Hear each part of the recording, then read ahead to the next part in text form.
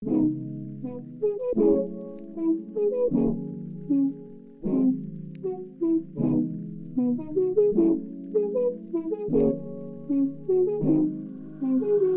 everyone, and welcome back to the Movie Dicks Podcast. I'm Gabriel Chavez.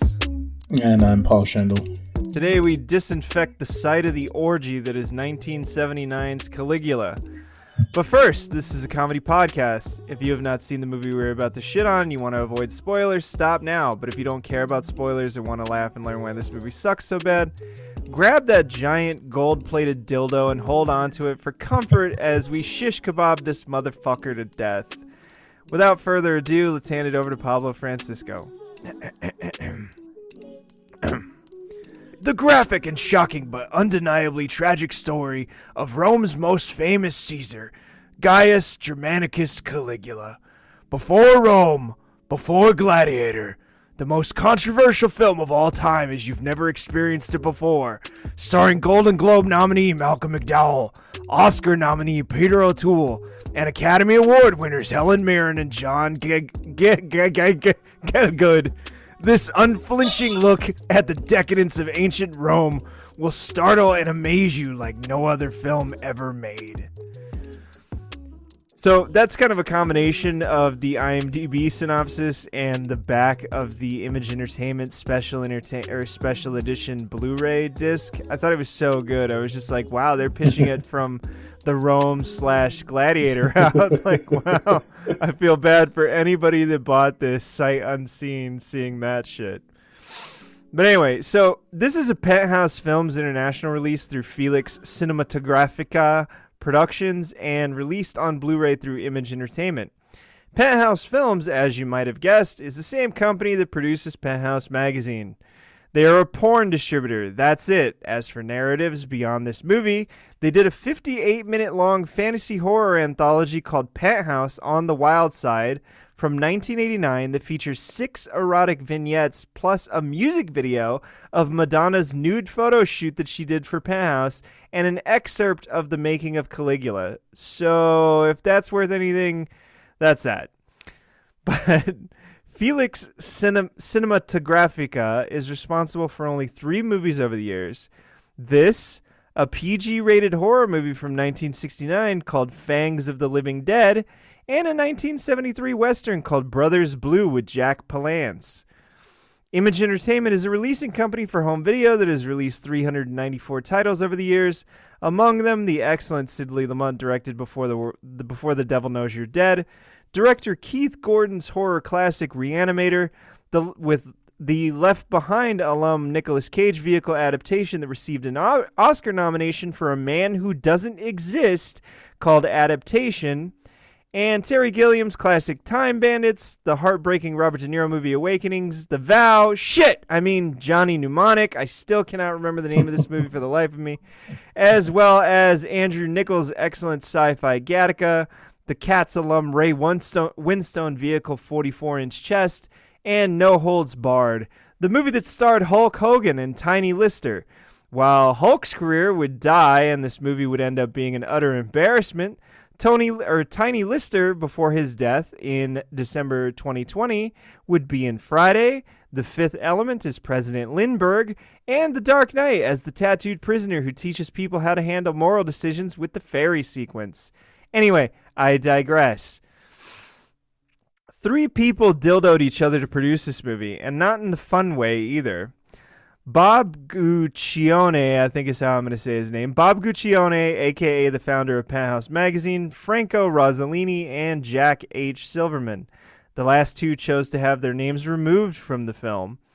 In addition to Penthouse Magazine, Bob produced 9 movies over the years, including Federico Fellini's bizarre City of Women, 2 video games called Virtual Photo Shoot, and some movie called Lowball starring former Penthouse model Amber Smith.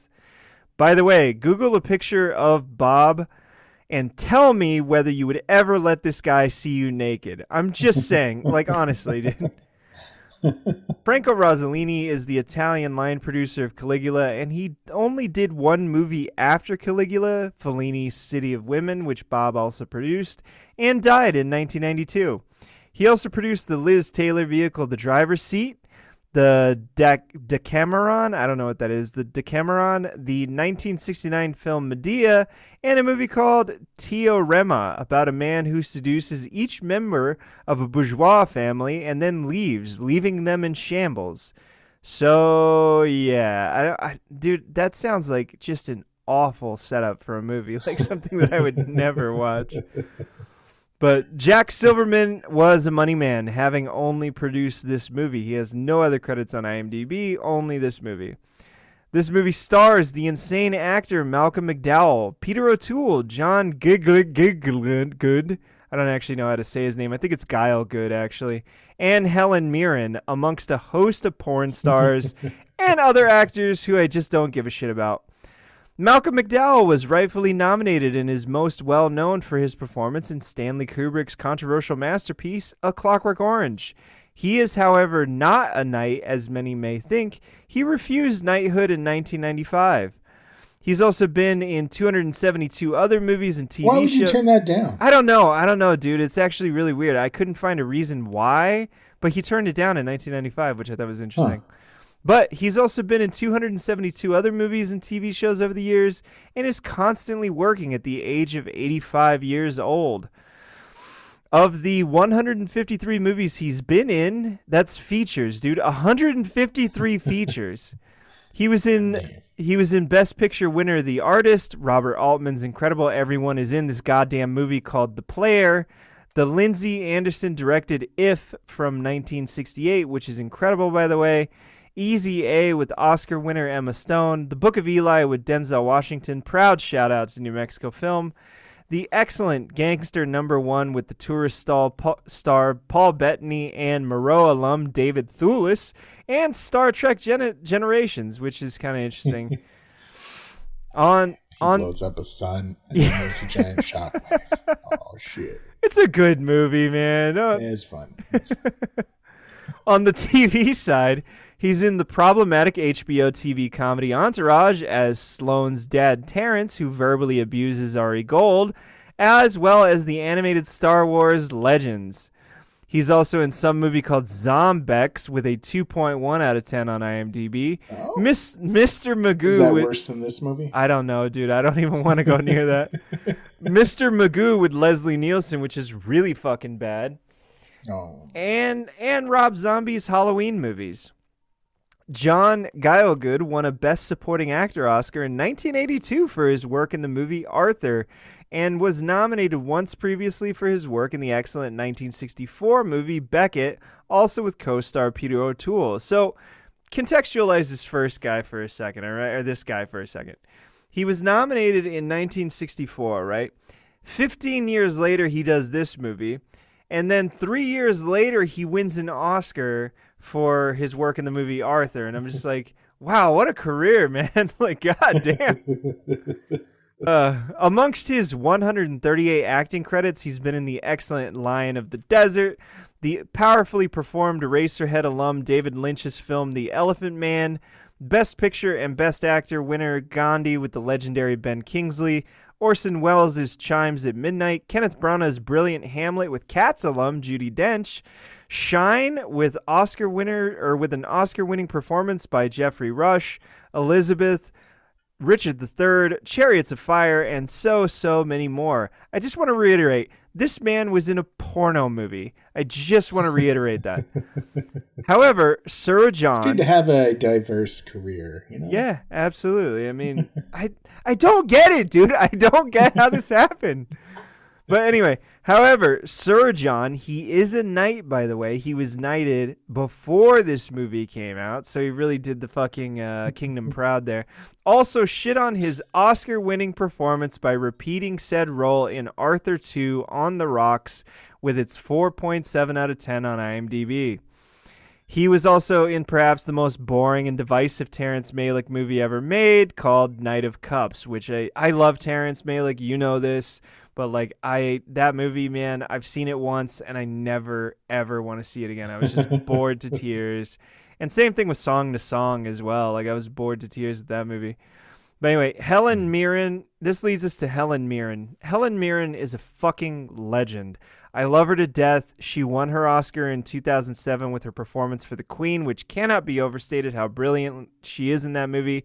And like the previous two actors, has over 130 acting credits to her name. She was also appointed as a dame, so she is literally British royalty like her co-star Sir John. She, however, got her damehood, or like, I guess it is knighted as well when it's a dame. But anyway, she got knighted or whatever in 2007. So like long after this fucking movie came out, which is kind of a good thing. Hopefully they forgot about that. Yeah, hopefully. But she co-starred with Malcolm McDowell in 1973's Oh, Lucky Man. She was in the extremely bizarre and rather pretentious NC-17 rated movie The Cook, the Thief, His Wife, and Her Lover, which does not feature full penetration, unlike this movie. The Long Good Friday with Mario Brothers alum Bob Hoskins. Trumbo with Breaking Bad star Bryan Cranston. The Excellent Eye in the Sky by Gavin Hood. And the Academy Award-winning Gosford Park and the Madness of King George as well. However, her stains include the Red movies with Bruce Willis. That's Red 1 and 2 with John Malkovich as well. 2010, The Year We Make Contact. National Treasure, Book of Secrets. Fast and Furious 8. Hobbs and Shaw. Collateral Beauty with Bad Boys for Life alum Big Willie. Raising Helen. Arthur with the syphilis-infested codpiece known as Russell Brand, which is actually a remake of that other movie, Arthur, that her co-star Sir John won his Oscar for, but besides the point. Love Ranch, shameful New Mexico shout out here. The completely wasted opportunity that is Winchester, and her terrible directorial effort, Happy Birthday with Andie MacDowell. Side note, that movie Winchester, I was kind of looking forward to it because, like, the story of Winchester and his wife, like, going nuts and, like, him building that house with all the, like, trap doors and, like, hallways that lead nowhere with all the fucking ghosts that she was seeing and shit is an awesome story. But they fucked it up, man. They fucked it up so badly. Anyway, this leads us to Peter O'Toole. I will make references throughout this episode that O'Toole claimed he had no idea that this was a porn movie with hardcore sex scenes in it, but I do not believe for a second that he did not know. More on that later. He, like McDowell, refused the knighthood in 1987 due to personal and political reasons. That's it. That's all he gave, which, again, refused the knighthood. It's a reason, at least, I guess. Yeah, I don't know what Malcolm McDowell is a piece of shit. All right. Don't believe in monarchy. I mean, 1987, wouldn't that have been Margaret Thatcher, if I remember correctly? Margaret Thatcher. Yeah, so, I mean, there's a lot of reasons to refuse it under Margaret Thatcher, for sure. Anyway, he was nominated for a stunning 8 Oscars over his career, but never won one before his death in 2013. He has 99 acting credits to his name, but everyone knows him as Lawrence of Arabia. He was also in The Lion in Winter with Sir John, Ratatouille as esteemed food critic Anton Ego, which he's great, and I love his voice in that movie. He was in Beckett, also with Sir John, Bernardo Bertolucci's Best Picture winner, The Last Emperor, The Excellent Stardust with Robert De Niro and Cats alum Sir Ian McKellen, The Problematic Troy with Brad Pitt and former star Eric Bana, The Excellent Venus, which he looks like an animated corpse in, and the excellent film adaptation of Lassie from 2005. He was also in some movie called Diamond Cartel 2 years after his death with its 3.0 out of 10 on IMDb. Decline of an Empire. Is that like a, Revenge of the Pink Panther movie or whatever, where they just took all the footage of him from previous things and edited it together at posthumously? No, he actually was in this movie in his, like, old self or whatever. But anyway, he was also in a movie called Decline of an Empire with its 3.6 out of 10, The Awful Supergirl from 1984, the equally terrible Casino Royale, that's the original movie, and the first unofficial Bond movie, coincidentally, from 1967 with Peter Sellers playing Bond, King Ralph of... That movie sucks, dude. Like, it's so fucking terrible. I'm glad that Barbara Broccoli like got ahead of it and like started doing Bond movies, because as much as like so many Bond movies are bad, Casino Royale is like a real dark stain on like a lot of people's careers.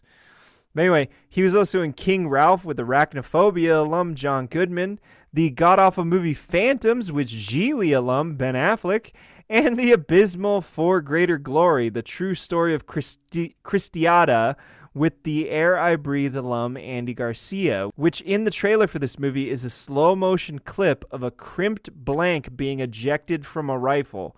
Just quality work here. Wait, does Andy Garcia play a mob boss? No, he plays a Mexican leader who like rises up. He's a Catholic Mexican who like rises up against the Mexican government. That's something. Breaking the mold there. I guess. I mean, Andy Garcia is not Mexican, but besides the point. So this infected ejaculate masquerading as high art was written by 8 people. 8 fucking people wrote this, Paul, including celebrated author and novelist Gore Vidal, Malcolm McDowell's Rain Dance / Breakdown / Threesome with Helen Mirren and his sister scene notwithstanding, which he wrote that, by the way, and producer Bob Guccione's notwithstanding, as he took this movie away from director Tinto Brass, as well as lying to the stars as to the pornographic scenes being inserted into the movie. This leaves us with 6 names. Of those 6, all of them were uncredited or had their names removed from the movie, including Malcolm McDowell and Gore Vidal. The only names that remained were Bob and Marcelino D'Amico. Besides Marcelino's well-watched and mostly liked Romeo and Juliet from 1968, he wrote a filmed adaptation of an operatic variant of Shakespeare's Othello in 1986, in which a Italian white-skinned Placido Domingo donned blackface to play Othello. So that is something. Director Tinto Brass's highest-rated movie is the movie called Dropout from 1970 with Frank Nero, a.k.a. the original Django, who is in Django Unchained as the drunk at the bar in Candy's Mansion, with a 6.5 out of 10 on IMDb. From there, it's a goddamn nosedive to a movie called Kick the Cock from 2008. He's done a bunch of sex-themed movies over the years and has a cigar in his mouth in every picture and interview I've ever seen of him. I don't give a shit to talk about him. He's awful, and I'll never see another movie of his, nor should I, given how many of them sound or look absolutely atrocious. This used sanitary napkin was released in the U.S. on February 15th, 1980, and was produced for an unprecedented, for the time, $17.5 million. So, given this is a high-budget porn movie that was mired in lawsuits since its inception... Just for context, that's like $67 million today or something like that. Yeah, it's a lot of money to blow on a porno. So, given that this high-budget porn movie that was mired in lawsuits since its inception, the box office data detail is lacking for this title. What I can tell you is this. At one point, this movie was in 1,270 theaters and brought in a tremendous $23.4 million domestically. That's around $80 million domestically. But just wait for a second, because it gets better. Because a $67 million movie that brings in $80 million is a failure. You know what I mean? But hang on a second. You're gonna dig this. At the time of its release, it was the most expensive independent movie ever made, and in its first run, movie tickets averaging $3 in the United States, but this movie was charging a premium $7.50 per person, so more than double what you would pay at a normal movie theater to see a movie. To be clear, the $23.4 million that was made in 1 week in the U.S., equivalent to roughly $79.484 million in today's cash, until it was pulled from theaters due to public petitions. Prior to securing Tinto Brass's director, Bob Guccione talked with John Huston and wanted Jack Nicholson to play the lead as Caligula. I can also tell it. Yeah. Dude, Jack Nicholson's performance in this movie would have been insane, though. Like, it would have been a fucking ball to watch. I can also tell you that Caligula was originally supposed to be a satire on power, but the producers changed and re-edited the film entirely without Tinto Brass's consent, removing many political and comical scenes and reshooting pornographic ones to make the film a pornographic drama. The director demanded that his name be stricken from the credits, and he is only credited for principal photography, quote unquote. Despite this, the film remains his most widely viewed work and the highest grossing Italian film released in the United States. This movie is also to date Penthouse's highest and most popular movie. As for the numbers, I do not have international numbers, as this movie was either banned or refused classification upon its original release in multiple countries around the world, some of which it is still banned in. As for the numbers that I do have, at the premium price of $7.50 per ticket in 1980 upon its original release, that means that over the course of 1 week in nationwide release, it grossed at a gross of $23.4 million. That's 3.12 million people saw this in a week, or 1.8% of the 18 or older population in the United States. It's not bad, actually, for a return. Yeah, pretty good. Damn. That means that 2,456.69 people saw this movie per theater, despite its limited release and controversial nature, or a total of 444,714 people per day saw this movie in its original release. I don't know why, actually. Like, I know that there was something about, like, the controversy behind it even prior to it being released, and, like, when they were shipping the prints to different towns, especially, like, Boston and shit like that, that they were confiscating it at the border and saying that it was obscenity, and, like, it had to go to court, and Bob, like, Guccione was just like, oh, yeah, you know, let it go to court, because, like, the controversial nature of it being censored was great press, yeah. But Caligula has an unimpressive but higher than I thought 5.4 out of 10 on IMDb with 33,547 votes. It is not on Metacritic and has a 23% on RottenTomatoes.com with a 38% audience score. This critical score places Caligula in line with episode 40's movie Boondock Saints 2. This movie ranks highest amongst females aged less than 18 who would technically be viewing this illegally if they saw it, with an 8.5 out of 10, Paul, and lowest amongst females aged 45 plus with a 5.0 out of 10. So get this, imagine this, right? 45-plus-year-old woman has a less than 18-year-old daughter who loves this movie. I don't know if it's because there's a lot of dick flopping around in it or what. Like, but yeah, and mom is not happy about it. So she rates this movie down while daughter rates it up. This week, I want to personally bury and head clip every single one of the 2,971 people, or 8.9% of the vote, who voted this a perfect fucking 10, best and most accurate historical drama ever made on IMDb. My vote this week stands with the 1,950 others, or 5.8% of the vote, who voted this movie a 2 out of 10. The only reason it's not a 1 out of 10 for me, though, is the fucking guillotine machine that I just spoke of. And some of Malcolm McDowell's performance. Some. You know, most of it sucks, though. I'm not even going to beat around the bush here. Like, he's terrible in this. My favorite reviews this week begin with my favorite critic, the legendary Roger Ebert of the Chicago Sun-Times. Side note, Caligula was included on his list of his most hated movies. Ebert edges, quote, Caligula is sickening, utterly worthless, shameful trash.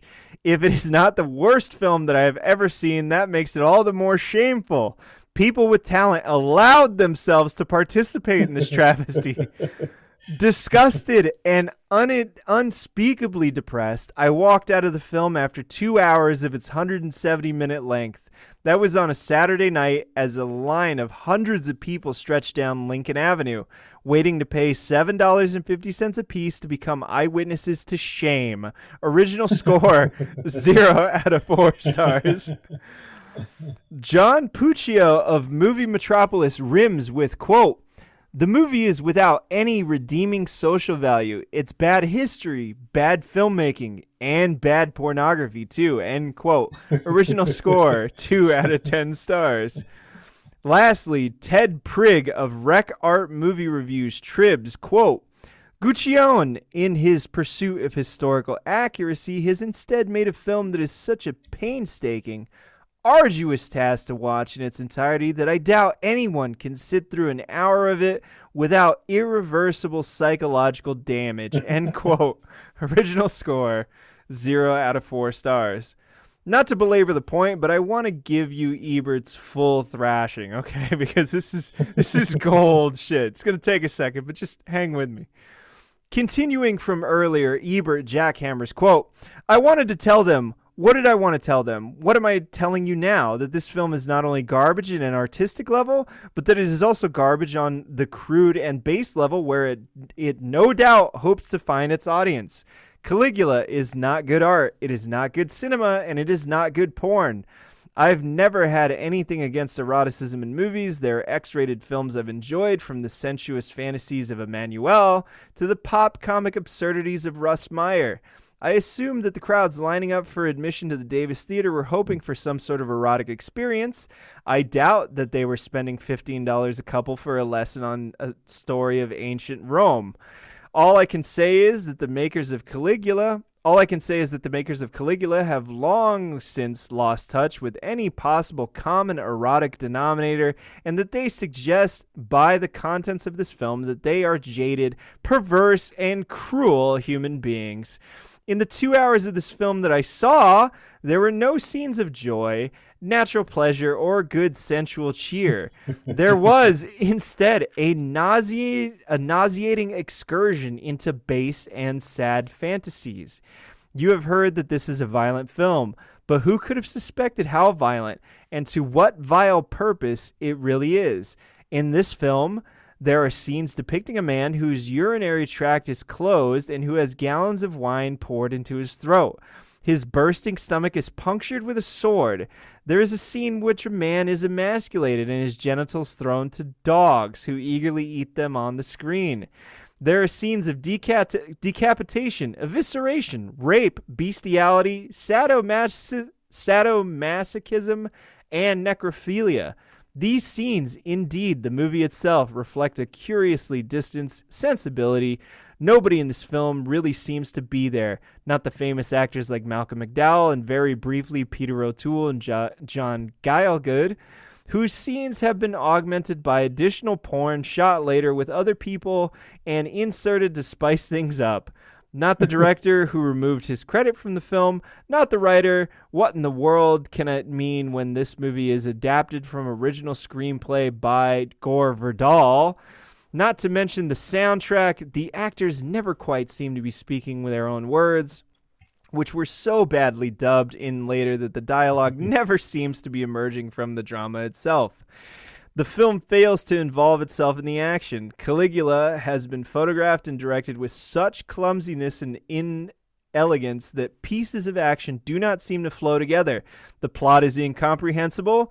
The events are frequently framed as if the camera was not sure where it was, and everything is shot in muddy, ugly, underlit dungeon tones. The music is also execrable. I don't know that word. Execrable.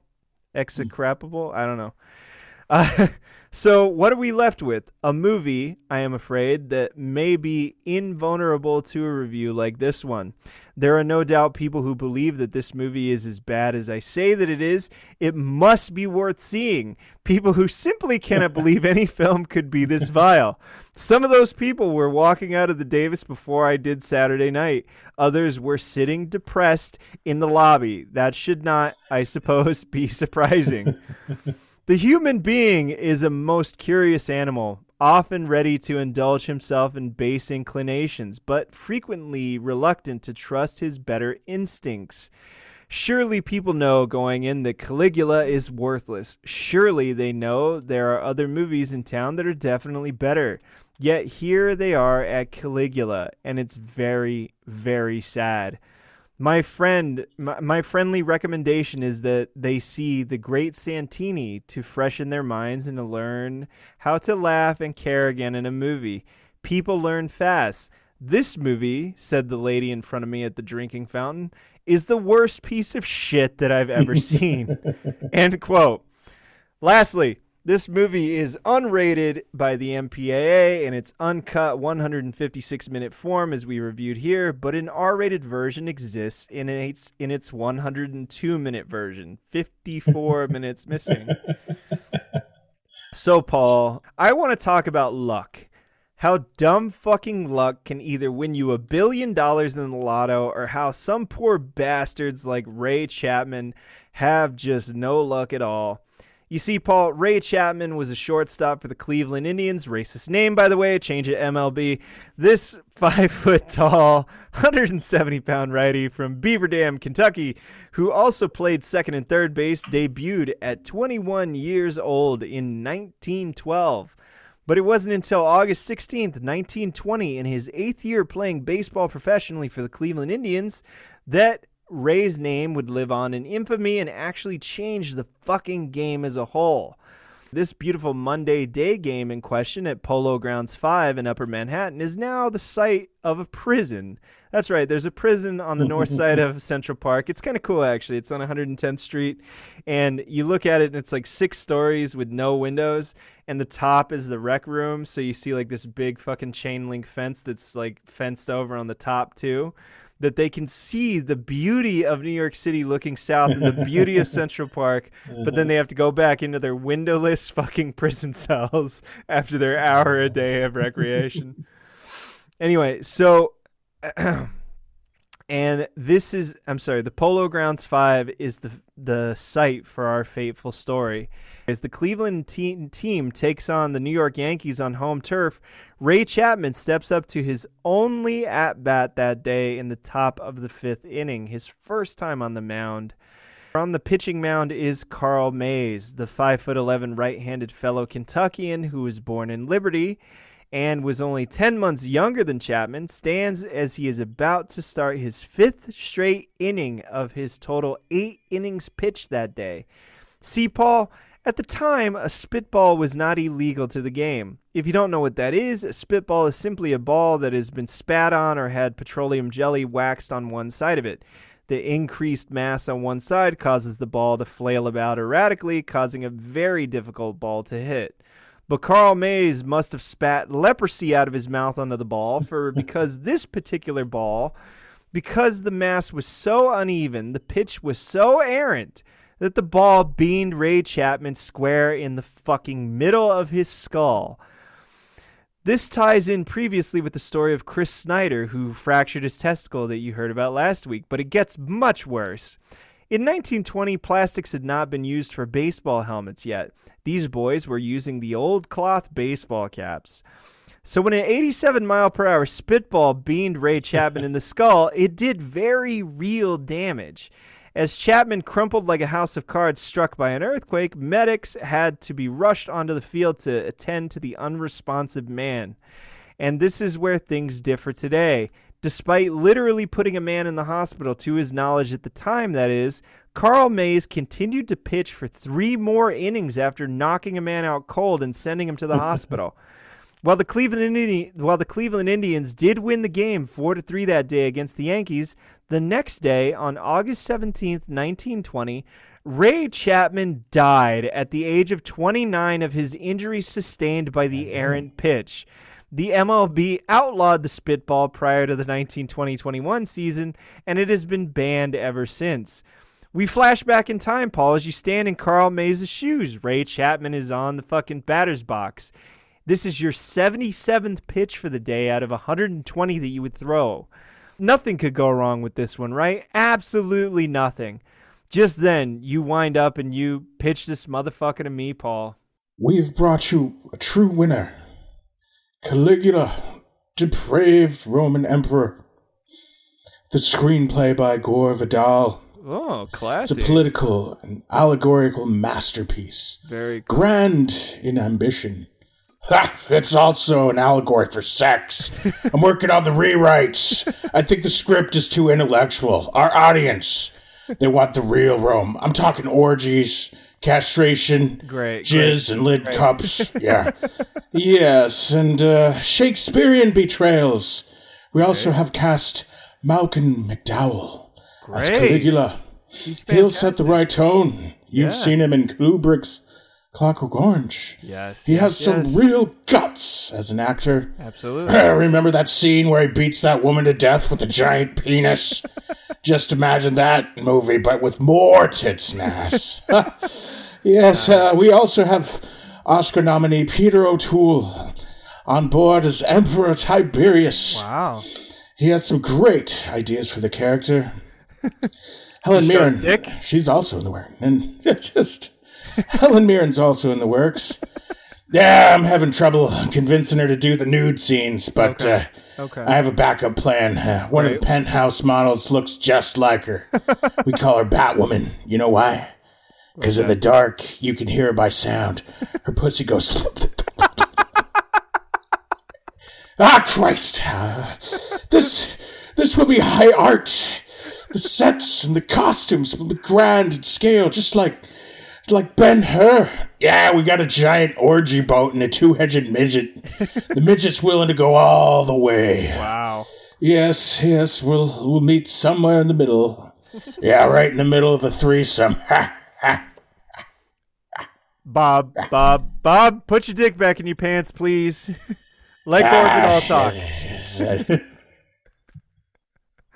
You know what, Bob? It doesn't matter. This is your company. It's Penthouse Films. Do whatever the fuck you want. If you need to kill Tinto Brass in the middle of production, just don't let me hear about it. Yeah, we got plans for him. Don't worry. Great. Sounds great. How much you need for this fucking thing? It sounds like we could shoot it in a weekend, do some sloppy costumes. Oh no, man! The sets. We gotta have 2 filming times because we got the straight time, right? And then at night we come in with the Penthouse models and shoot the porno in the same costumes and sets and everything. Okay. So I think we're gonna need upwards of $20 million for $20 million for a fucking porno? No, it's going to be just a grand movie. Think Spartacus. Okay. But with more political wit. Sounds great. Yeah. We're gonna turn all the senators' wives into a fucking brothel, and we're gonna fucking have all of them just nude, naked, dicks everywhere. Castration. I mean, we got it all. You see, Bob, I'm leaning toward giving Gore the money. You, on the other hand, I don't want to give you the money. So why don't I just give it to Gore and let Gore do what he wants, and you can chime in and try to put in whatever titillation that you can. How about that? Yeah, don't worry. I'll just re-edit it after the fact. It's fine. Take over the movie, fire the director, bury him in some fucking, building somewhere. It doesn't matter. All right, well, great. Sounds great. So, Paul, you and I had seen this before. You and I had gone down this really, really dark route in when we were in college, where we were trying to find every movie with a fucking reputation and that was obscene or controversial, and just to see the most fucked up things that we could possibly see. And how did this movie has it all, Gabe? It did. How did this movie stack up for you when you first saw it in terms of the fucked upness and all that other shit? Because we saw a longer version of this movie. Yeah, I don't remember what was different in the longer version. I mean, certainly all of the most fucked up shit is still in this movie, right? In this version that we watched, right? I think at one point I watched the R-rated movie and I thought it was really boring, and then I went and I think Netflix sent me the R-rated and I watched it. I was like, "What's the big deal? Who gives a fuck?" And then I got the 4-hour version, and I was like, "Oh yeah, this is a fucking depraved pornography." on a scale. Like, I mean, one of the things bigger that than anything else that's ever been done, honestly. yeah, one of the things that was in that that other version that's not this 156-minute director's cut or uncut version or whatever is that during when they all jizz into that pan and like the girl is like you actually see it in the version that we got, which is that she like scoops out the cum and like smears it all over her body, which is really fucking weird, by the way. But yeah, that was one of the many things that was different. Yeah. I mean, there's just there's all these little moments that I remember from that version that when I was watching this again, I was like, wait, where's that little moment? It's usually like one shot or an alternate angle or something like that I remember, and I don't know what the fuck or where that other version is. I don't know how we got that. It just like came from Netflix or something like that. I don't know where that came from. But anyway, so how did it stack up with you when it comes to movies like fucked up movies like Visitor Q or like Ichi the Killer or Last Tango or there's a lot of parts in this movie that make me feel ill, honestly. It's up there, man, and it's pervasive too. It's not just like one scene in the movie that's really fucked up. It's like spread out all over the place in this movie. Can't get away from it, yeah. Yeah. So, in terms of stacking it up amongst the most fucked up movies that you'd ever seen, what would you put this in? Like top 10, top 20? Definitely top 10. I mean, having a hard time thinking about, now that it's fresh in my mind, yeah, I mean, I'm having a hard time thinking of worse movies as far as just sheer level of fucked upness. Yeah. So give me your gut reaction of how you felt about this thing. Watching it the first time, how did you feel about it? And how do you feel about it, X number of years later, seeing it again? I mean, when I first saw it, I thought it was really boring and not sexy. So I still don't think it's sexy. If you're like looking for a porno that has some class, this is not your movie, really. It's just... Yeah. But I don't know, I watched it again this time and like I have more appreciation for like the balls that it took to make this movie. Yeah. And to just like fuck over as many people, to trick as many people to showing up to this thing. Yeah. I mean, it's pretty ambitious. It's audacious for sure. Yeah, and I mean, like, you look at the sets and the costumes, and yeah, they're lit shittily, and, the cinematography is pretty amateurish, but, like, they built some big-ass sets. They did. Some really nice stuff, and, there's a lot of creativity. Yeah, there's the boat brothel, there's the giant freak show orgy display thing, whatever what do they call it, moving statues or something, but it's just like one depraved device or like sex show after another. You're just like, God damn, how did they even think of all this stuff? Yeah. So I mean, certain perspective, I can appreciate that they did that. Would you ever see this movie again?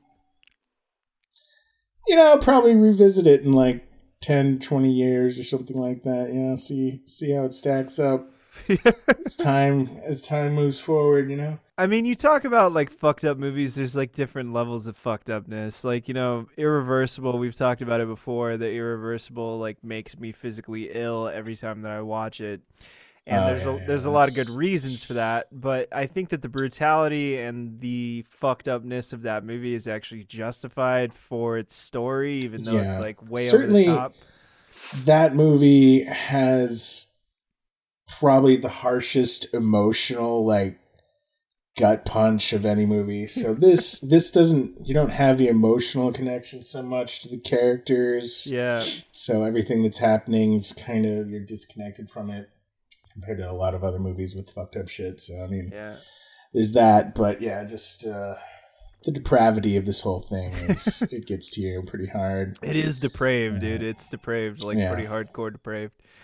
I mean, even by... the other thing The other thing I could say about this movie is I think it could be a lot better, even really good, if they just edited it better. Properly, yeah. Like, I think there's like a good story in there, and they could even keep a lot of the fucked up shit in there, but the way they edited it's just like so slow and boring. Yeah, and it's completely chopped apart too. There's like scenes that are like split across multiple scenes throughout the movie that were supposed to function as one, that came at different time periods when it doesn't make sense for it to come in order with the chronology of the movie.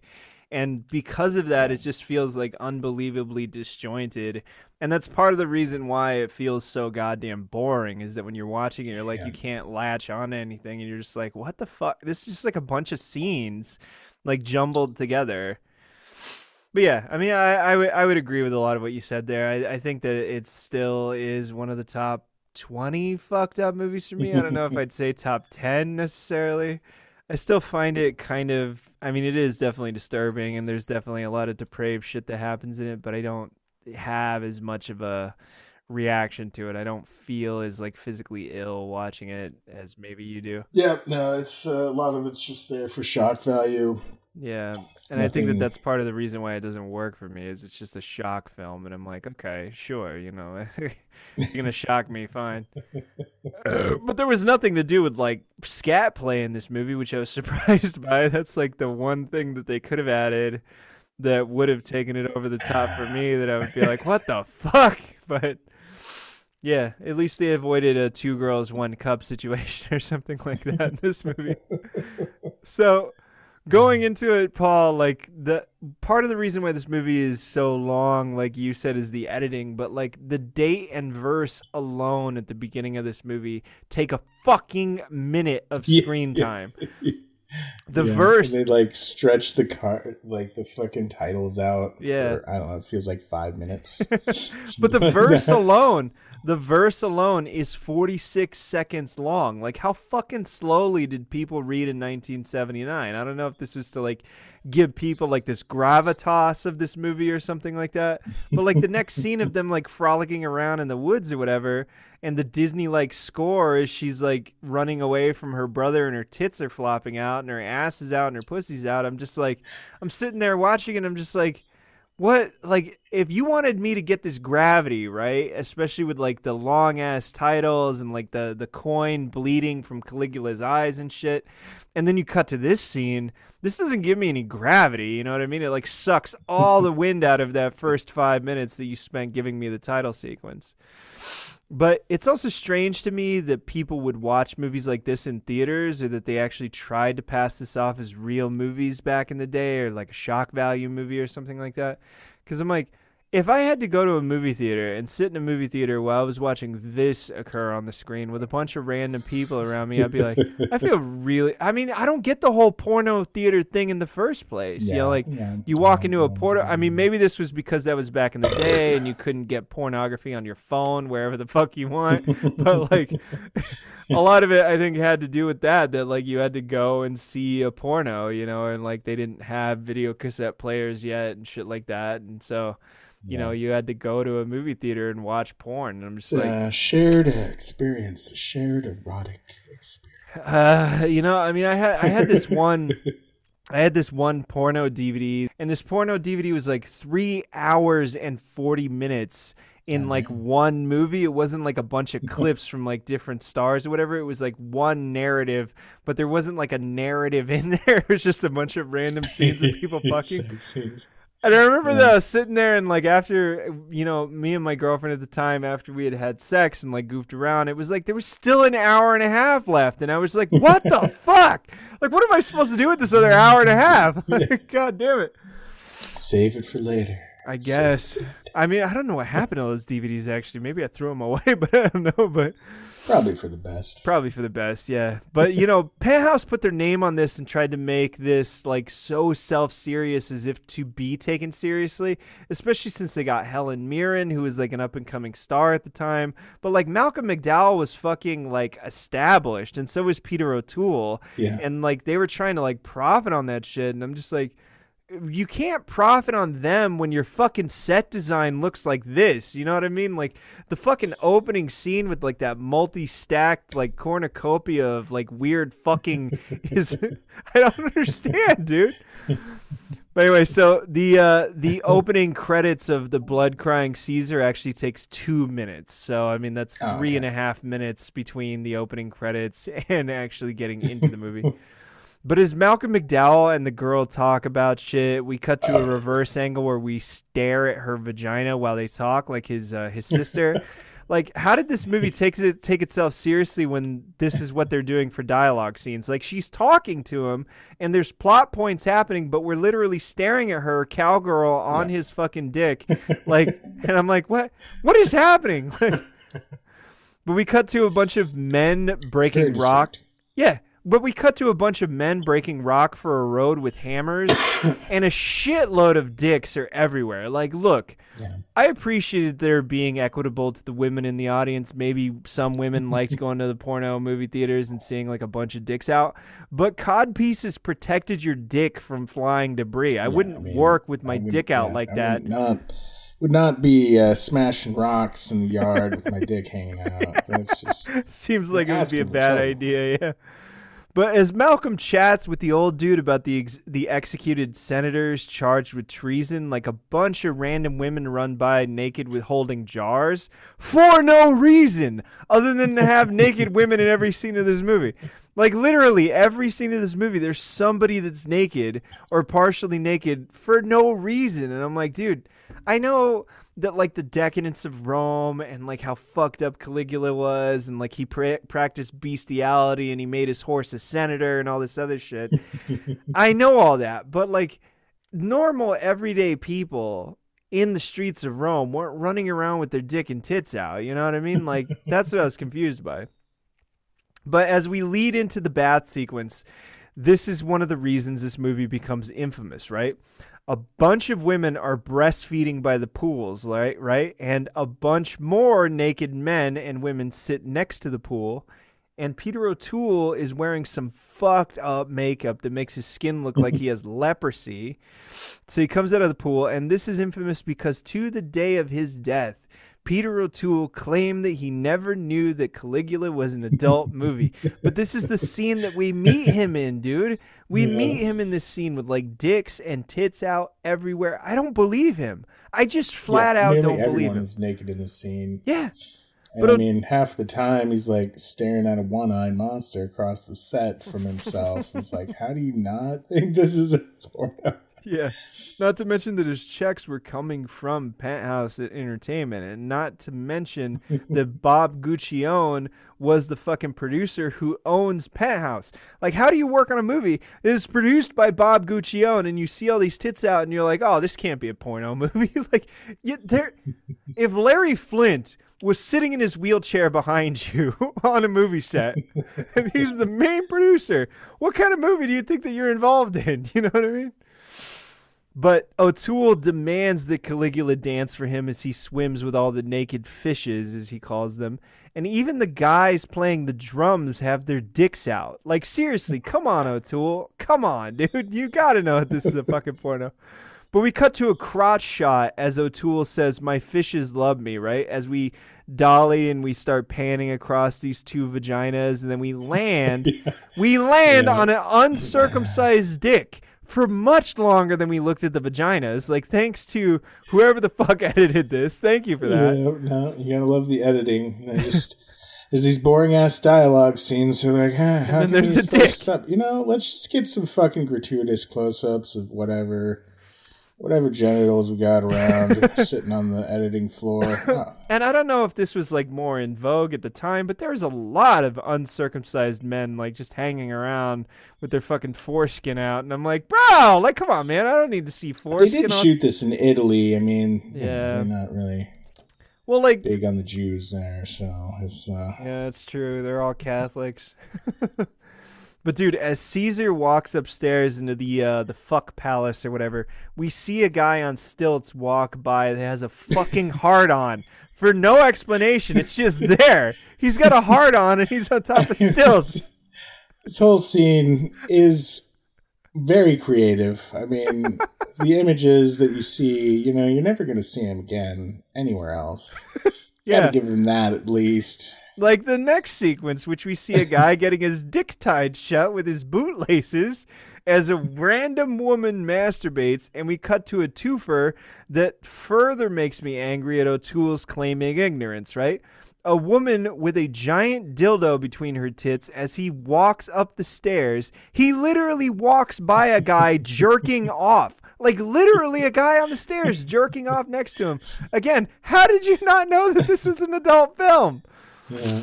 Then there's the woman with the bicycle wheel. Yeah. That has like peacock feathers that's tickling pleasuring her the whole time in a big circle. Peter O'Toole kind of glances over that, moves right. on. But I think the most damning moment for the whole Peter O'Toole thing is that he literally walks to this girl and starts talking to this girl who is literally getting fucked right in front of him where she is from, like starts asking her where she's from, but he still claims ignorance. Like there is literally a man fucking a woman in front of Peter O'Toole in this scene, but he claims that he didn't know. Oh, and then he talks about the prize of his collection, which is a guy with like a 15-inch cock, and he's talking about his favorite prize as he's fucking a woman. Right. Trying to, at least, because his dick is kind of too big to even fit in there. So, yeah, but Peter O'Toole, he didn't know it was a porno.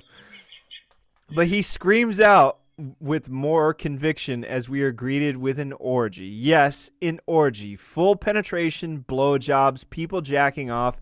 But Peter O'Toole again did not know. There are giant dicks in this scene, Paul, part of the production design that don't help his case. There's like literally like pillars that are made in the shape of a cock and balls and shit like that. I'm like, come on. I just want to know, what is the historical accuracy on all this? Like, did they find any ruins in Rome that had like giant cocks like everywhere? Like, that's what I really want to know. I was reading up on this. And there's not a lot of like primary sources on Caligula. It's a lot of what we think we know actually comes from a lot of Christian-leaning kind of historians who obviously hated the decadence of Rome for good reason and everything like that. But I don't think we really know what happened in a lot of these cases. A lot of it's kind of hearsay, right? But I would be interested to go back in time, see this shit firsthand. Yeah, see what kind of crazy shit they come up with. I want to see Caligula and I want to see Nero, just to see if either one of those got like anywhere close to what I read in the history textbooks. Yeah. But, this scene sticks out more so for me because it's the only scene in this movie that features a shitload of mutants in this scene. Like, there's Cyclops people, and there's four-legged people with two faces. Like, I just don't get it because it's in this one scene, and then it never shows up again in the movie. Like, the most that we get is, like, a little person later on who's getting blown and, like, frolicking around. But, like... Yeah. That's it. Like, why the fuck? What are all these mutants? Like, what is this, dude? It's just his menagerie. I don't know. It's his glass menagerie, as it were. Yeah. But as O'Toole lands next to the man with the tied-off penis who has been forced to drink for the last 10 minutes of guzzling wine, he stabs him in the gut with a sword and his bowels fall out, right? But... to show this, Tinto Brass et al. Decides we should stare at a medium close-up of the guy's dick being covered in blood and intestines because adult movie? Like, is this a kink that I don't know about, man? Like, I ask again after doing, Blood Gnome. I want to know, man. Is this a thing? I'm confused. I mean, I did see a lot of fucked up shit on Ogrish back in the day. Shit that I didn't know was a thing. But that's besides the point. So O'Toole wanders off up a very obviously fake rock wall that looks like absolute shit and disappears as his nearest concubine dies of poisoning. And O'Toole drones on about how one day Caligula will be killed by someone wanting to be Caesar. This is another thing that like makes this movie so goddamn awful, is that it's just you're sitting there like, Jesus, man, are they gonna move on to the next scene? I get it. Whatever's happening, I don't give a shit about. Can we go on to the next scene? And then you think about Maybe it, and you're advance the like, plot. Maybe cut out at least half of the pornographic genital close-ups. You yeah. know? But you're sitting there, like, we're already like 15 or 20 minutes into the movie, and you're just like, God damn, just fucking get on with it. Like, please, get on with it.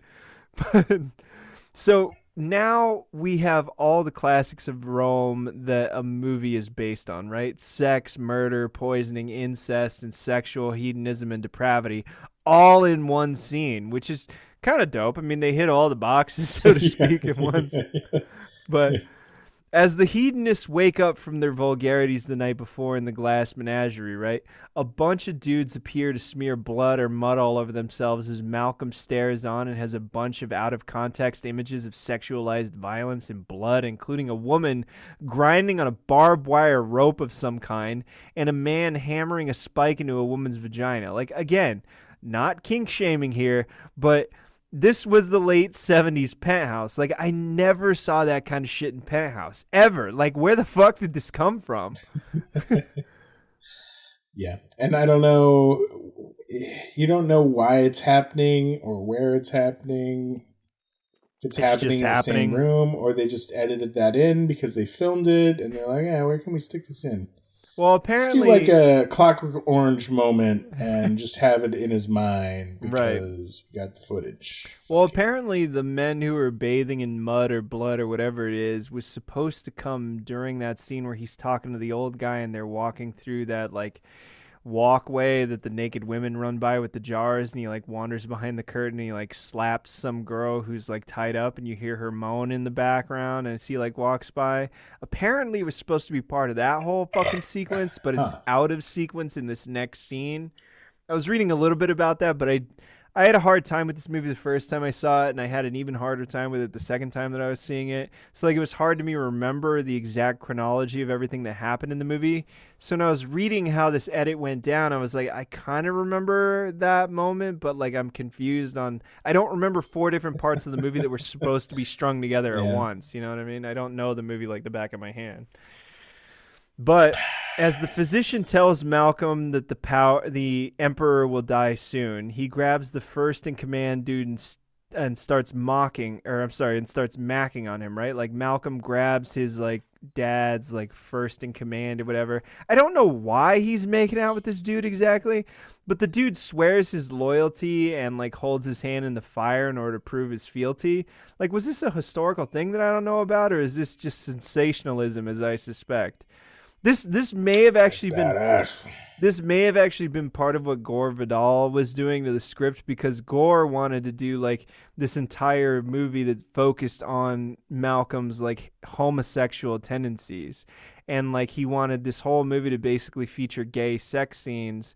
But like then Bob Guccione came on and like was like no, like and he like fired Gore Vidal and like wanted to do his own thing where all they did was concentrate on him being a fucking sex freak with like heterosexual leaning tendencies, which is kind of weird, but whatever. But as Emperor O'Toole lies dying, Malcolm jumps on him to pry the ring off his hand and poses with it as if he is a fucking Wonder Twin, like complete with just as awful acting. This is some really bad acting from McDowell in this scene. But the Emperor wakes up and demands his ring back just in time for Malcolm's loyal second in command, the same guy we talked about he was macking on earlier, to intercede and strangle O'Toole in what I can only be described as a perfect facial expression to portray the effects of Metamucil on my lower intestine.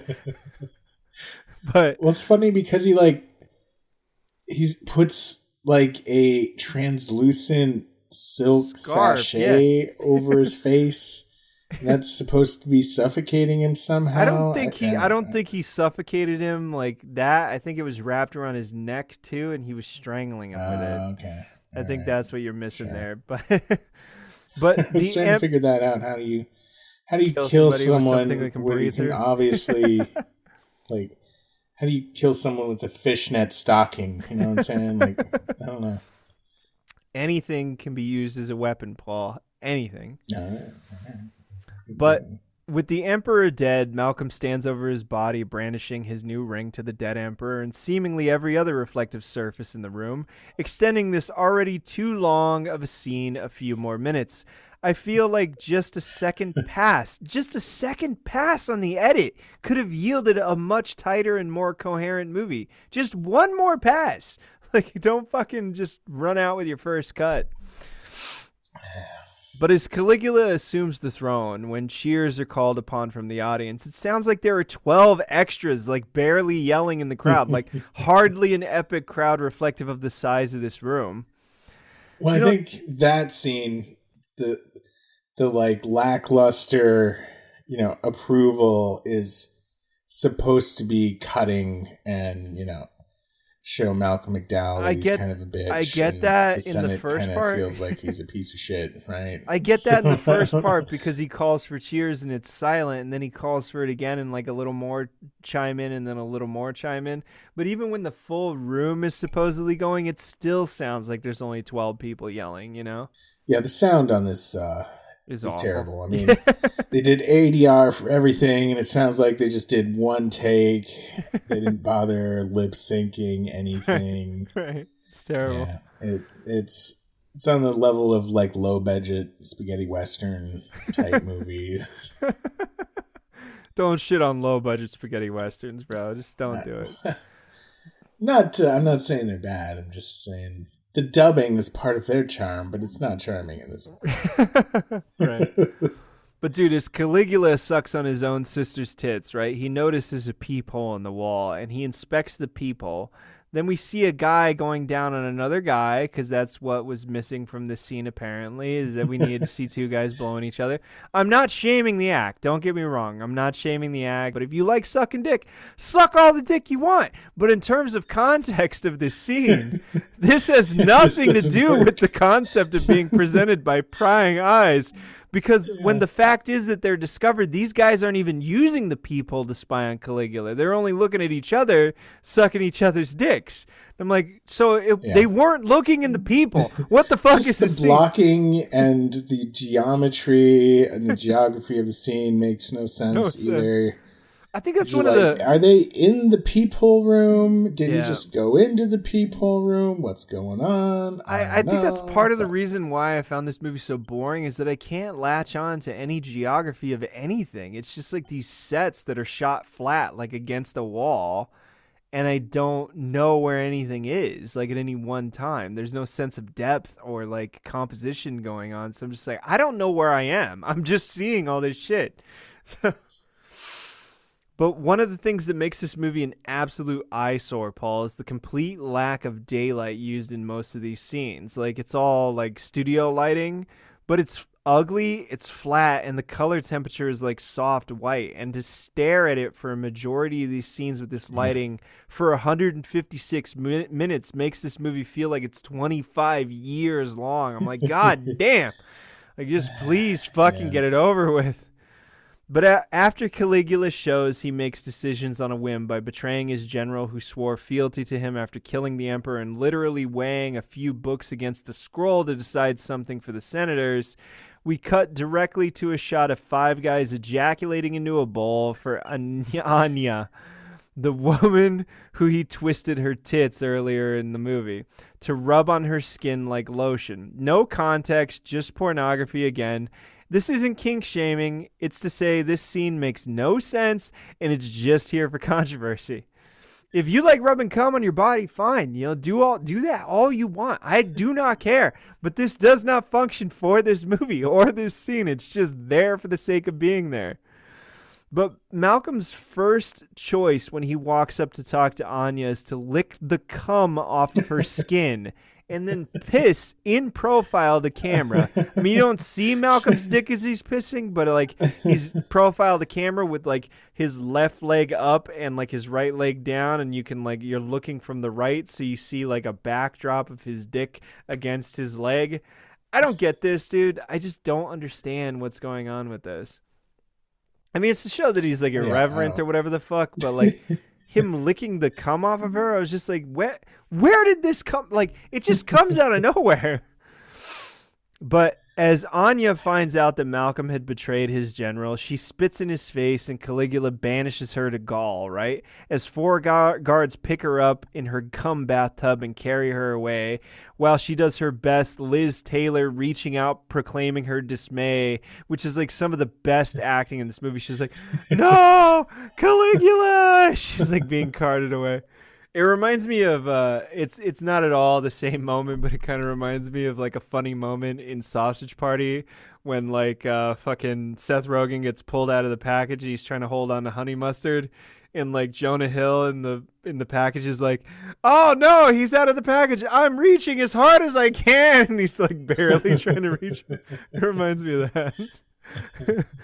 But Caligula's sister says he must marry a woman of senatorial class, right? So she takes him to a bathing scene where even more women are masturbating and eating each other out. Not because this is what bathhouses were actually like back in the day, but because this movie was produced by Penthouse and pretends that it's high art.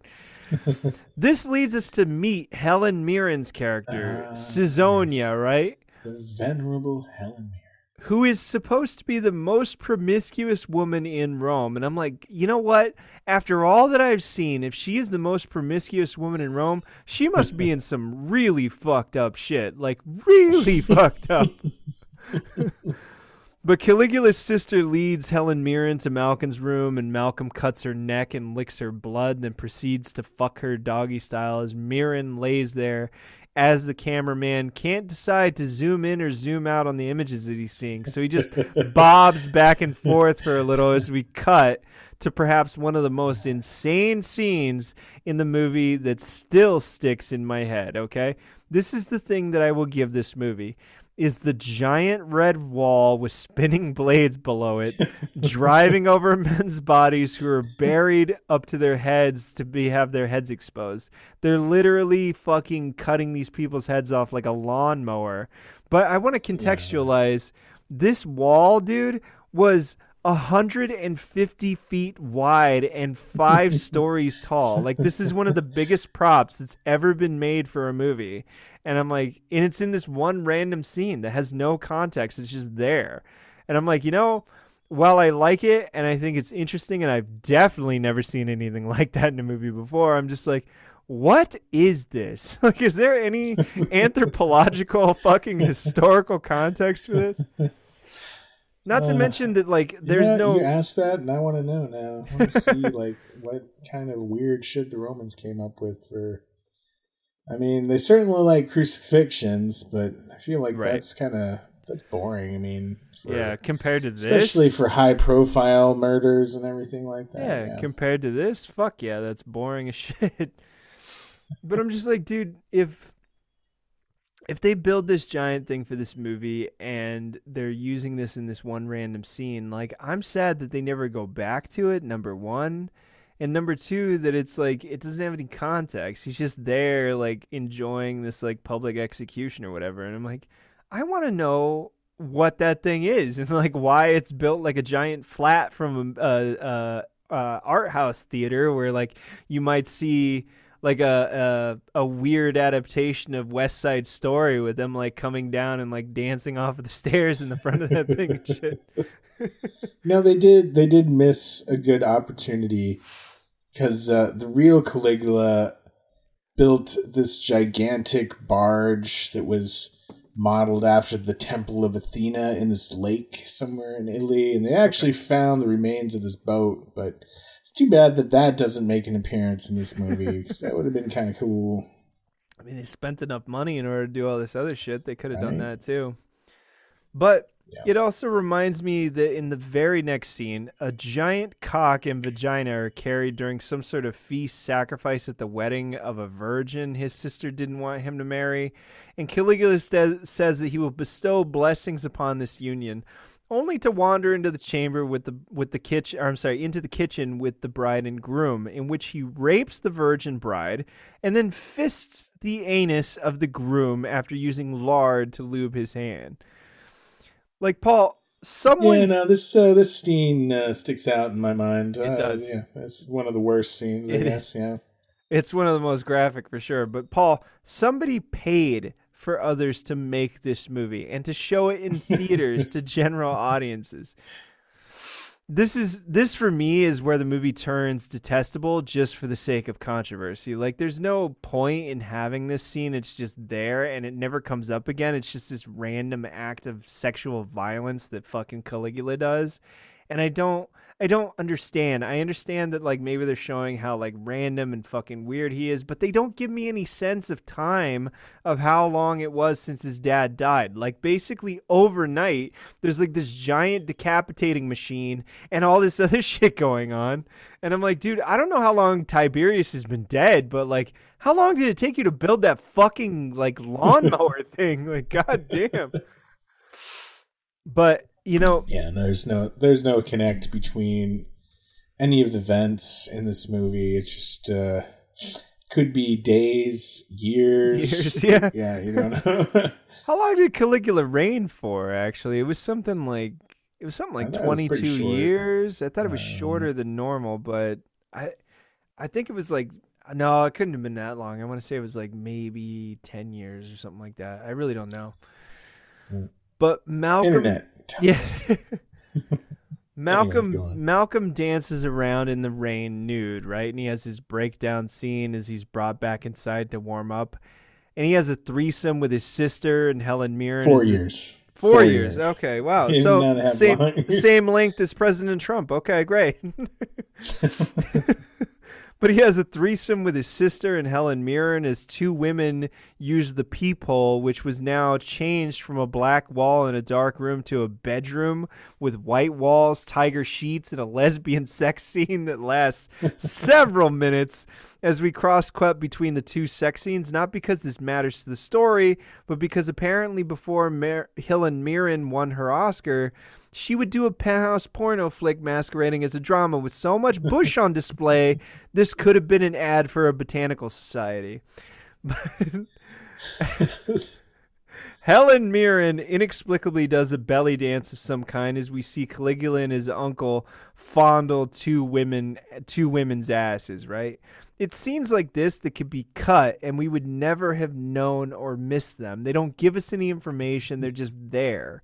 And this is like a 3-minute scene. So you cut that, you cut the lesbian sex scene behind the peephole, you cut, this little moment over here, this little moment over there. And now a 156-minute movie can still have full penetration, but it can be, 112 minutes instead of 156. And entertaining. And entertaining, yeah.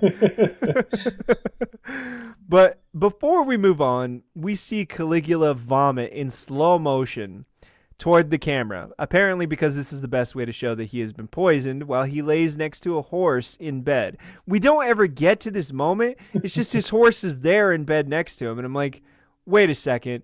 What was the connecting scene? Like, how did his horse get here? What's going on? But in less than 4 minutes, Paul, Caligula goes from being sick to almost dying to well, all because a fat senator he didn't like offered his life to Jupiter to spare Caligula, right?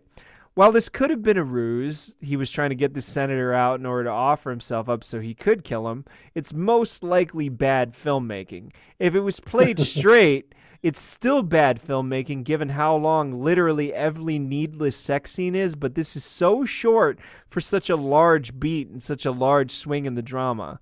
And it's bad filmmaking either way. Like, that's the worst part about it. But the creepy guy with the bald head is such a poorly constructed character, right? Like I don't even know that guy's name, the skinny dude. But he always has some terrible headdress with like something running down the middle of his head. He's skinny as a meth addict. And in the scene where they slowly kill the guy Caligula ass raped, he has a snake around his neck, just in case we needed to be clued in that he's evil for some reason. But they kill Caligula's rape victim, and a bunch of his random broads run up and smear the blood all over the body while laughing, as one girl takes the blood and fingers it into another girl, as said girl pees all over the dead body. Like, what the fuck is the point of this? Like, yes, Caligula they lost me at some point during the scene. I don't know where it was. You don't know. They lost you in this scene. Okay. But I don't know what the fuck the point of this is. Like, Caligula is complacent in all this depravity, yes, but he isn't doing the depraved acts. You know what I mean? Like, if you wanted to show Caligula doing fucked up shit, it's Caligula doing fucked up shit. But having everybody around him just like acting out, it seems kind of like out of nowhere that it happens, because we hadn't seen quite this much like sexualized violence up until this point. I'm like, what the fuck is happening? Like, who are these women? Like, where did he find people like this? Yeah. But as is the case with the guards cutting off the now dead body's dick and feeding it to the dogs, this is just one of those classic 70s shock movie scenes that it has nothing to do with the story. It's played off without drama in the film, and it just continues on. Just another random scene in a sea of other scenes. You know, I want to take a break here for a second, Paul, with this movie for a second, because I don't want to talk shit about it, okay? I don't want to talk shit about Deliverance, okay? But, like, the rape scene in Deliverance, what was the point of Ned Betty being raped in that movie? Like, if we cut that out, we could still have the crazy-ass fucking hillbillies chasing him down. You could have put some cannibal shit in there, whatever. But what was the point of him being raped? I mean, that takes it to a whole new level of how fucked up these hillbillies are. Like, and it like not only are they weird looking, and you know, they're willing to do the craziest things that you could imagine at this point. So I mean, it ups the ante to a whole nother level. Plus, I mean, it wouldn't be the same movie. I mean, you wouldn't even remember Deliverance. It would just be like an outdoor adventure movie, you know? I think I would have remembered it, but I mean, you're right in the sense that like it's stuck in my subconscious and it'll never leave because of that scene. Maybe John Boorman knew that when he was doing Deliverance, and he was just like, you know what I need? I need something that's going to stick in people's subconscious 30, 40 years from now. I'm going to have Ned Betty get raped in this movie. Anyway, so back to this movie. Like the baby birthing scene, okay? This is one of those scenes that we're talking about that's just sort of random 70s shock scenes, right? Well, apparently, this was a real birth, Paul, filmed with 3 pregnant extras giving birth at different times over the course of production and edited together to appear continuous. Like, what kind of fucked up life is that to be born on the set of a shitty porn movie? If one or all of these kids aren't serial killers, I would be shocked. Shocked, I tell you. But somehow, Cosmic Coincidence takes his sister slam piece while the birth of his daughter happens, right? Is this trying desperately to be Shakespeare but can only muster cheap rent smut? That's what I'm really confused by. Like, it just so happens that she dies as the baby is being born, and they never come back to this. It's just this fever. Yeah. I don't know if it's supposed to be the fever that he had earlier, that they told her not to touch him before the senator got killed or whatever. But I'm like, this is cheap. It's cheap and it's bullshit. Like, it takes me out of the movie. Smut. I forgot about that whole baby birth thing. Yeah. You don't remember the crowning of the head as they like step out of the way, and you see this crowning head of a child coming out of a giant. So desensitized at this point. It really did kind of fry my brain watching this movie. Did this movie become so pervasive for you the first time that you saw it in its uncut form that you were like numb by the time that you got to the end of it? Oh yeah, for sure. Because I felt like it actually sort of petered out in terms of the amount of fucked up shit that happens. Like, all the fucked up shit really happens in the middle of the movie, and the ending of the movie is just like random full penetration and like a little bit of bloodletting. There's not like a lot of fucked up shit that happens in the second half of the movie. No, which is kind of a shame. You feel like it should have built toward the third act. That if you're gonna show a climax, yeah.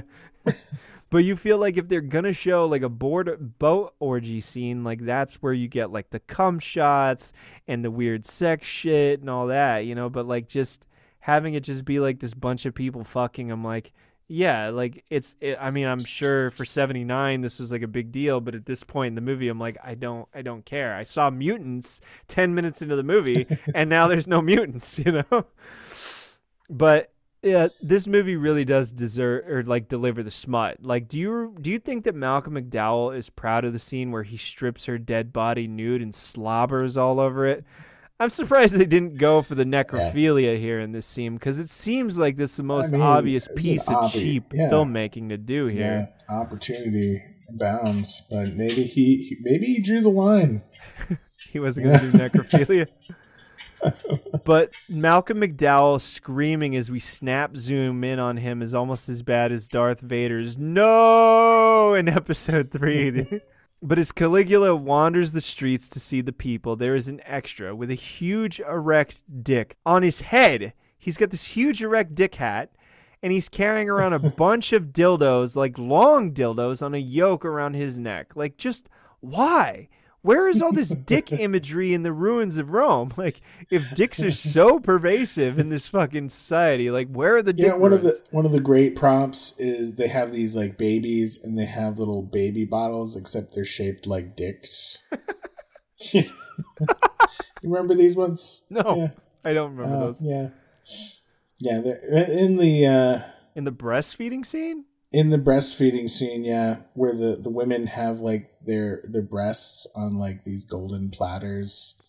Not sure why the children are even there, but yeah, they have like little golden cock bottles. I did not see God that. Knows what. I did not see that. Wow. Rewind somebody allowed their child, a baby, to be involved in this scene where they put a gold-plated cock bottle in its mouth and pump white liquid into its mouth. Somebody allowed this to happen, Paul. But as this scene continues on, Caligula sees an illustration done by street performers on the hierarchy of Rome, right? And he is angry at the portrayal of him being a sister fucker, and he pushes a guy on the bottom tier of this pyramid, right? And none of them are connected on the pyramid, but everyone all the way up to the top falls off of the pyramid, and you can see them jump off too. Like, he didn't get anywhere close to these people, but they just dove off because reasons. Why not? How would Rome have been such an extravagant culture that if all they did was acts of depravity and fucked off all the time in hedonistic pursuits, right? So, like, this is a real question. So, like, while he was a fucked up dude and there was all this awful shit that supposedly happened under Caligula, if this is the way that the general population was, how did Rome become such a great society with, like, indoor plumbing and shit like that long before anybody else thought of this shit up? Immigrants. If all their all the old citizens, they do all their depravity, but all the wealth and everything flows from the outer reaches of the empire where people actually do work. Okay. Yeah. And just stealing stuff from everyone else. How many slaves would they have had to have in order to create his giant dick menagerie at the beginning? Oh my god. Because they didn't have they couldn't have had like regular respected stonemasons coming in and like carving giant dicks all over the place. I mean, I bet Rome had a diverse enough economy that you could be a dick specialist stonemason in Rome. There's probably enough demand for that. I got the veins on there and everything. Fucking marble. Yeah. Wait, what was the historical event that when one society went in? I think it was after Constantinople and the fall of Rome. They walked in. And there's that whole thing about all these Roman statues having their dicks snapped off. And there's actually a museum in France, I think it is, that has all the dicks from all these broken off statues in one area, part of a collection for posterity or whatever. But there's literally a museum of cocks that were broken off a statue sitting somewhere in Europe. I can't remember if it's France or what. I just saw that this last week on some news blurb or whatever. There's a penis museum in Iceland that I went to. They have penis specimens from 40 or 100 different species. Wow. Floating in formaldehyde. And then they have the Icelandic national football team. They molded all of their penises. What? Yeah. Dude. So you get to see that. What is the name of this museum? It's just the penis museum, man. Or the phallus museum. Why did you walk into this? Is it because you saw it and you were like, "Oh my god, that is one the of weirdest the shit." great tourist attractions of Reykjavik. Really? Like it's actually recommended? Yeah, certainly you can't see that anywhere else that I know of. So. Oh, for sure. I mean, you know, you gotta go check it out. When I'm in Philly, I do go into the Mutter Museum down there, which is like a museum of medical oddities.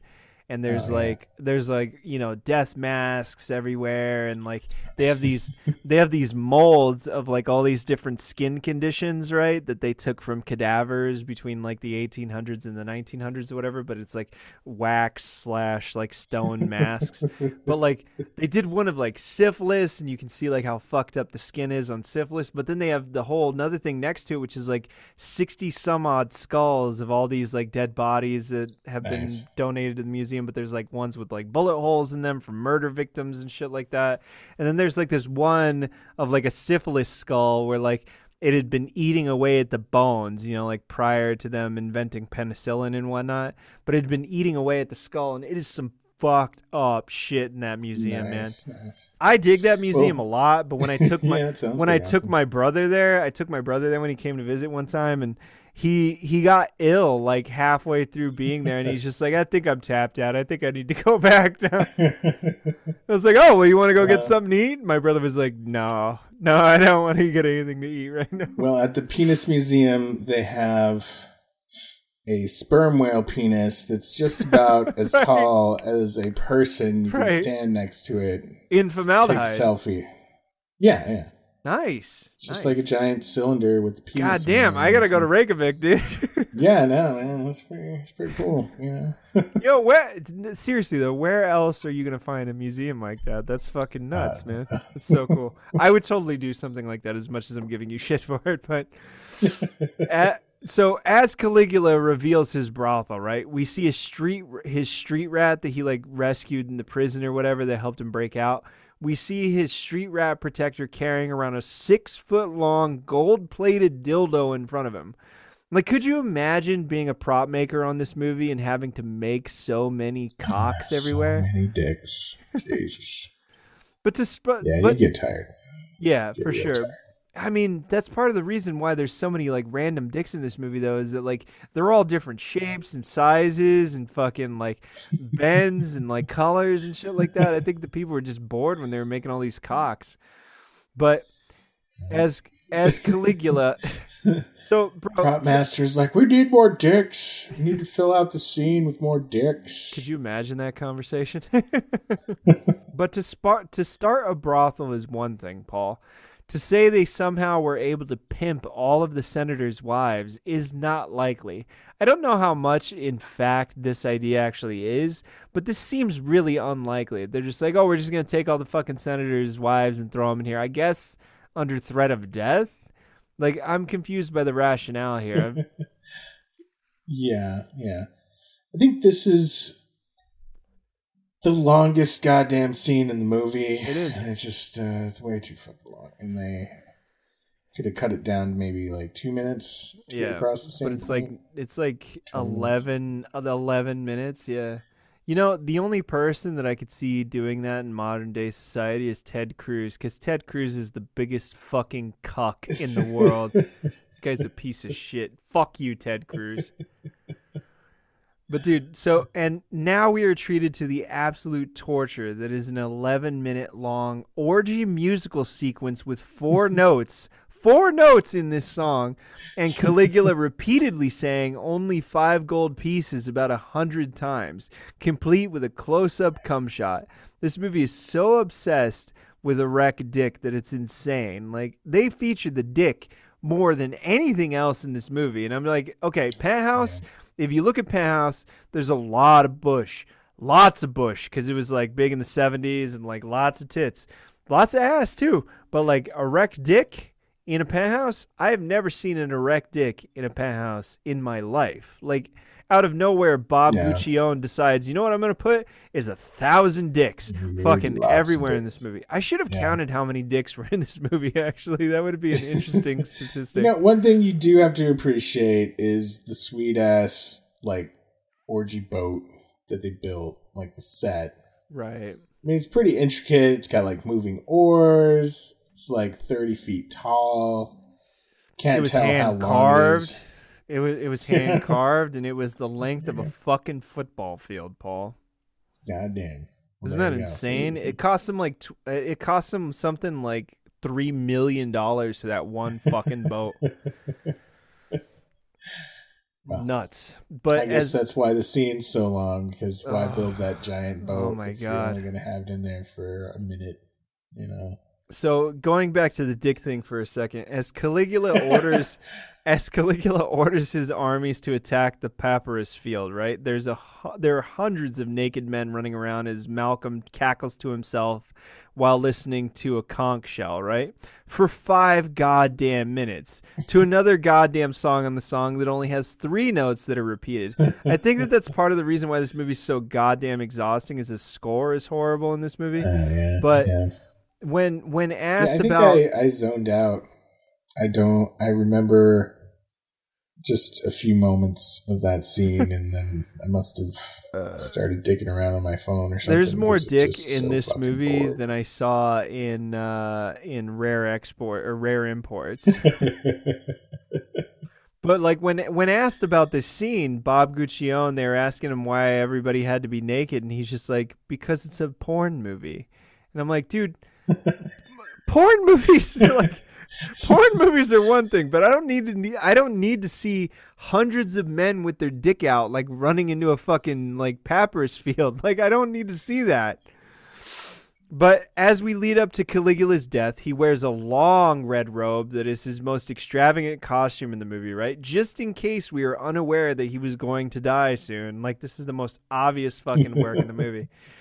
But Helen Mirren's greatest moment in this movie is in reply to Malcolm saying, "I need sleep," and her replying, "I need you," as she licks his face repeatedly. Academy Award winner Helen Mirren, everyone.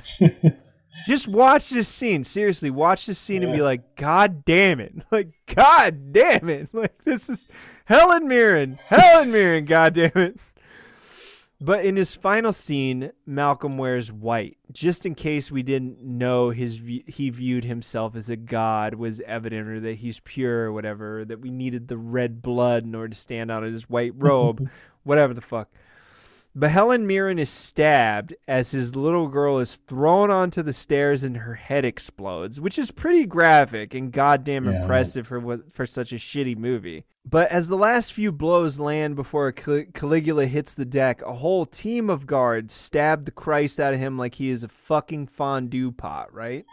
Which is pretty awesome too. Like this is the moment that this movie like starts getting back to being a good movie or being like well made or whatever. His last words to the general before the general murders him is scrotum. Is that what I heard? I don't know.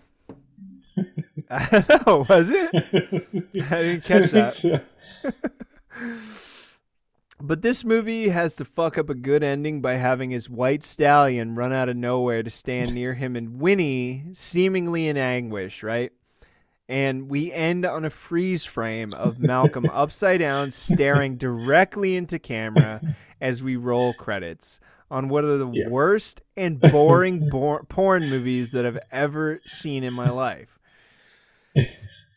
This is just, Paul, you know, this movie, I disagree with you in the sense that like there's something that's like weird and I don't know, like nefarious in some way about this movie, that it's one of those like infamous things that I've seen, and it definitely is fucked up, that like I'll think about it in 10 years, I'll think about it in 20 years, but I don't think I ever need to revisit this, man. Like it's such a chore to get through. It'll pass through your memory, and you'll be like, one day, you'll Caligula be like, yeah, Caligula. I mean, when you and I saw it like back in 2005 or something like that, I remember being so bored that I was just like, I'm probably never going to see this again. And here it is 16 years later, and I'm watching it. So maybe you're right, Paul. Maybe in another 16 or 20 years, I'm going to think about it and be like, you know what I haven't seen in forever is Caligula. But I remember that I was watching it as my wife was cooking dinner, and she like would just like glance over every once in a while, and she'd be like, why did they make this movie? And I'm like, I don't know. I have no fucking idea why they made this movie. I was watching it. My wife was downstairs sewing, and she comes up later, and she's like, "Were people? I heard a lot of like moaning. Was it pleasure or pain?" And I was like, "It's all the above. It was all the above. I don't know what the fuck I'm getting." She didn't get to wander into any of the infamous scenes. I think she watched like the first, I don't know, 20 minutes of it with me, actually. So she got a taste. So she saw some of it then. No, yeah, she saw the Peter O'Toole menagerie scene. So that's good.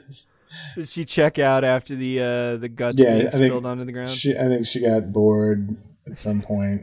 My wife, the other moment that she looked over was in the middle of flipping the chicken breast that we were having that night. She was flipping the chicken breast over, and she looked over, and it was just as Malcolm was like inserting his fist into the anus. And she just like looked at me, and then she looked at the screen, and she was like, "This seems like a really terrible movie." And I'm like, "You have no fucking idea what I'm putting up with right now." Yeah. No, see, like, if you edited this for the best of moments, I think you could have, like, pretty decent, entertaining movie.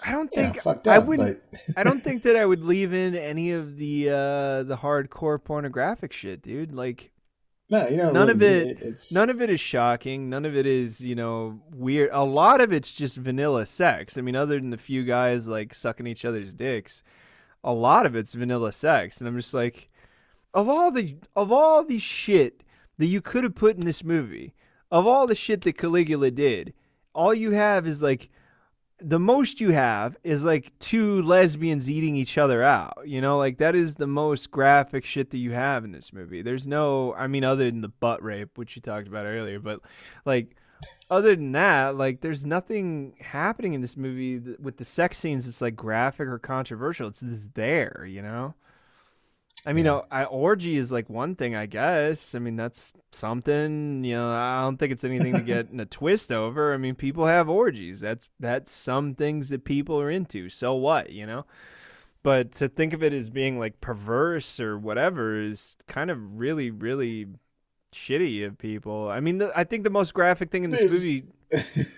There's all the sexual violence. There's a lot. Yeah, I mean, that's what I'm trying to say is I think that the most graphic thing in this movie that's worth mentioning in terms of like controversy is like the weird sexualized images that are seen in Malcolm McDowell watching The Mudded Men, and like the girl tripping on a fucking barbed wire piece, or the girls like fingering each other with the blood of the dead guy or whatever. Like that's kind of fucked up. Yeah, sure, but I mean, but that's two moments in how many fucking sex scenes, Paul, I mean, I guess the rape of the bride is pretty intense. Yeah. I'm just trying to say, I would keep building this list of things that are fucked up. I'm just saying, I don't think that I would have 90% of this sex in this movie. I would cut all that out because it's just waste time and there's nothing happening. I mean, the lesbian sex scene behind the peephole, there's no reason for that. Like, it's just there. So you cut that out, that's 5 minutes gone. And like you said, I think if you concentrated on all the violence and all the fucked up shit that happens in this movie, you could stick to that. But if you got rid of all this shit, especially at least 80% of the fucking orgy boat sequence at the end, that this movie would flow better. Maybe a fan should do like a fan edit of this movie where they cut out all the extraneous shit and see if you have a better movie, because I would be interested in seeing that movie, Just my opinion. Yeah, but I haven't seen the R-rated cut. I actually went online trying to hunt for it, and you can't find it. Now it's all just the uncut everywhere. You can't find the R-rated version. So I need to see the 102-minute R-rated version and see what they cut out, because 54 minutes is a lot gone. I don't think that there was 54 minutes of sex in this movie, but... There's a lot. There's a lot. So, Paul, looking forward to next week, man. What are you thinking? What have you been belaboring yourself upon lately? I don't know. So we did two graphic sexual violence movies back to back. So let's get away from sex and fucked up shit for a little while and move on to something else, because we also did 50 Shades of Grey recently, which isn't like a fucked up movie, but it's definitely sexual. And then we did, so let's concentrate on something that's more... Let's do good old American violence. You know, you've been talking about doing another horror movie for a while. What would you be leaning toward out of the list here? Shit, I don't know. You got anything on your brain? I mean, I thought that new movie with Denzel Washington, what the fuck is it called? The Little Things, with him and Jared Leto and Rami Malek. I thought that sucked. I thought it was terrible. But it's not an awful movie. It's just so middling and down the line that I'm just not going to remember anything about it. And it tries way too hard to be Seven, but there's nothing that makes it fucked up like Seven.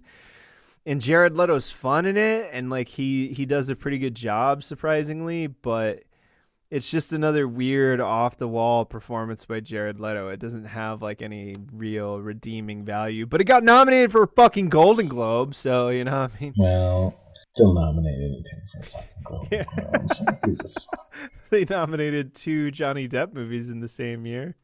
He was competing against himself.